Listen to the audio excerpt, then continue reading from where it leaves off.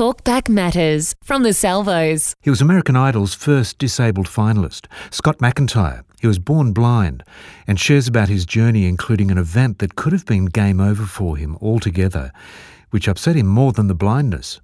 Scott, I just am amazed at your incredible strength, your incredible inner strength. I mean, blind from birth.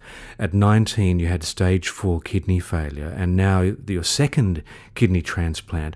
So it's easy to see where your song 50 Second Chances came from, right? Yeah, for sure. You know, it's something where that song really started ministering to me, you know, after I wrote it and recorded it. And, you know, as the artist, that's always interesting when that happens. I feel like, you know, having gone through 2 kidney transplants now, and the second one being from an anonymous donor, by the way, it was someone who heard about my need on the radio, and just they called the hospital and they wanted to give their kidney to me and saved my life. That's amazing.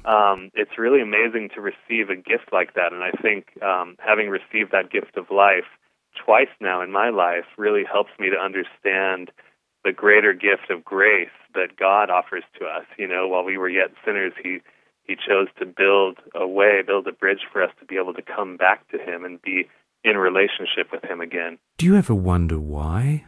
You know, I have wondered why the blindness, why the kidney failure, and I've never found out the cause of either to this day.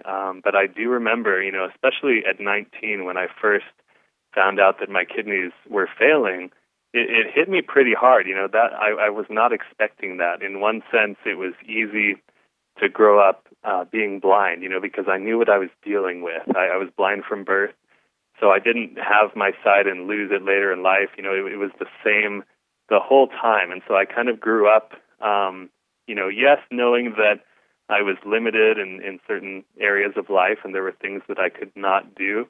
I couldn't play baseball. I couldn't drive a car. But I also grew up knowing that and seeing that God was using my disability to touch people in their lives around me. And I grew up knowing that, you know, somehow He was using my weakness in others' lives. And so that was kind of the easy part for me. The hard part was at 19 when, you know, I found out, oh, my kidneys are failing and my life is going to be very different from now on than I thought it was going to be. You know, and I remember for a little while after receiving that news, I did ask those questions. I asked, why is this happening to me?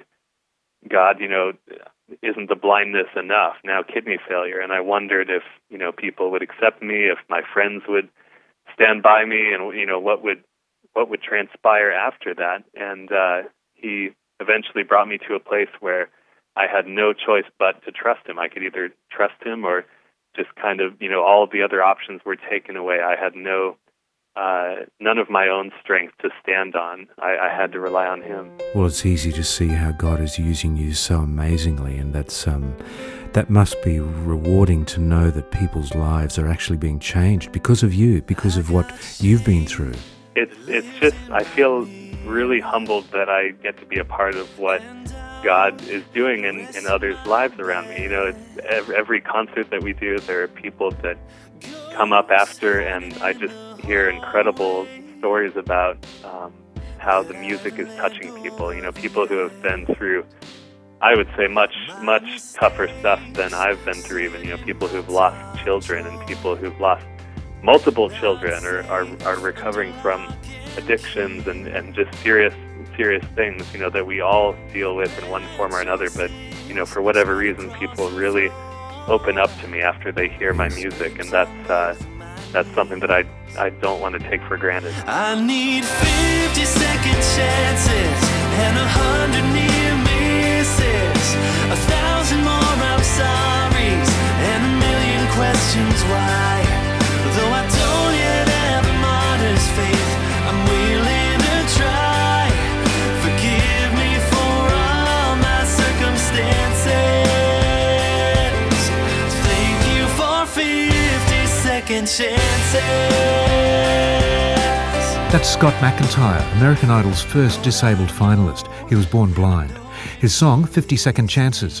And we're talking to Scott on the phone now as we wrap up our chat with him. Scott, you performed with Alice Cooper. Now, when I was growing up, Alice Cooper to me was this weird guy who wore bizarre makeup and did crazy things with chickens. And then years later, I heard that he's Christian. So what's the story? What's he like? I know I don't know what the deal was with those chickens, but he is a Christian. I have only known him since he's been a Christian, but we've done several shows together over the last few years, and he's a really, really amazing guy. Him and his wife are good friends of my wife Christina and me, and we've enjoyed their company recently. And the first show I did with Alice was actually a Christmas show, and so it was kind of weird. You had the piano guy, and I did my thing, and then he came on and did his metal rock thing. He does all the songs from the old days, and then at the end of the show, we all came on stage and we sang together, but we sang a heavy metal version of "O Come All Ye Faithful," and it was kind of weird. There was snow falling from the rafters, and I had never done something like that before. So sensational. One of the stranger moments of my career. Scott, you produce some of your own songs, and I have a question about that because not being able to see the Pro Tools, the equipment, how do you produce it? How do you do that? We take that sort of thing for granted, Yeah, that's a great question, actually. No one has ever asked me that on a radio interview before. So, it's very different for me. Obviously, sometimes I work with other producers. Matt Braun-Louis from Jars of Clay produced the song we just heard, 50 Second Chances. He's a great producer. But yes, I produce a lot of my own music, and I even produce for other artists in Christian and country and other genres as well. So it's something that is more auditory and more tactile for me. Obviously working in Pro Tools or any digital audio workstation in the studio, there are inevitable pitfalls for a blind person. There are things that I've had to learn to work around, but for me it's a lot of memorizing spatial awareness. When I use a new plugin or a new piece of software, I'll have to memorize the first time I used it, right, how it's laid out, what button is on this side and what knob is here and how they're ordered so that I can go back later and quickly use it. And a lot of using my ears more than anything. It's not visual feedback for me when I'm mixing.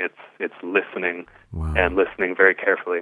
Incredible. And you've written a fantastic book too, By Faith, Not By Sight. Thank you so much. Yeah, it's published with Thomas Nelson, and it was actually translated into Indonesian recently, so that was really exciting. But it's a story that kind of takes the reader through American Idol, through my life growing up as a blind person, and through the first kidney transplant that we've been talking about. And now I've had my second transplant. But the book is really just it's called By Faith, Not By Sight, and the title is really a metaphor for my life. I feel like every day I'm walking by faith and not by sight.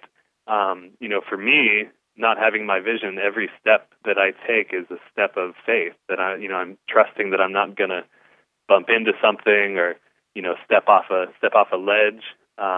When we tour, my wife will kind of orient me to each new hotel room, and I'm trusting her not to run me into the wall, Yeah, right. or not to mislead me, and she never has. She's amazing. And but trusting other individuals like her and like other people in my life here on earth has really helped me to be able to get to a point where I'm starting to learn to trust God at a deeper level for the big things of life. So in a sense, I feel like I've had a little bit of an unfair advantage when it comes to faith and trust, because it's something that I'm having to enact every single day for ordinary things as well as the big things. Well, what you do in your life and the people that you have moved is truly remarkable, and it points to a remarkable God, which is what your new song is about. Yeah, I wrote the song Remarkable to hopefully be an encouragement to people that, you are so valued by your Heavenly Father. And it's not because of anything you've done or not done, not, what you've done to deserve it. It's simply because you were created in the image of God. That's why you're remarkable. And, it's amazing to think that the God of the universe looks at you and I that way. Even when we fail, even when we disappoint him, even when we mess up, we're still so valuable to God. We're priceless in his eyes. Yeah, and that is a message for those who've been bullied. It's a message for those who've had parents who haven't raised them very nicely, who've put them down, who haven't built them up. It's a message for those who've got a low self-esteem that they are remarkable people because God loves them so much. Yeah, God loves you more than you can ever imagine, and he's intimately involved in the details of your life. He's going to work it all together for his glory and for our good if we just trust him. Scott McIntyre, thank you so much. Thanks for having me. It's great to be here. You are remarkable. Straight from his heart, he says you are remarkable.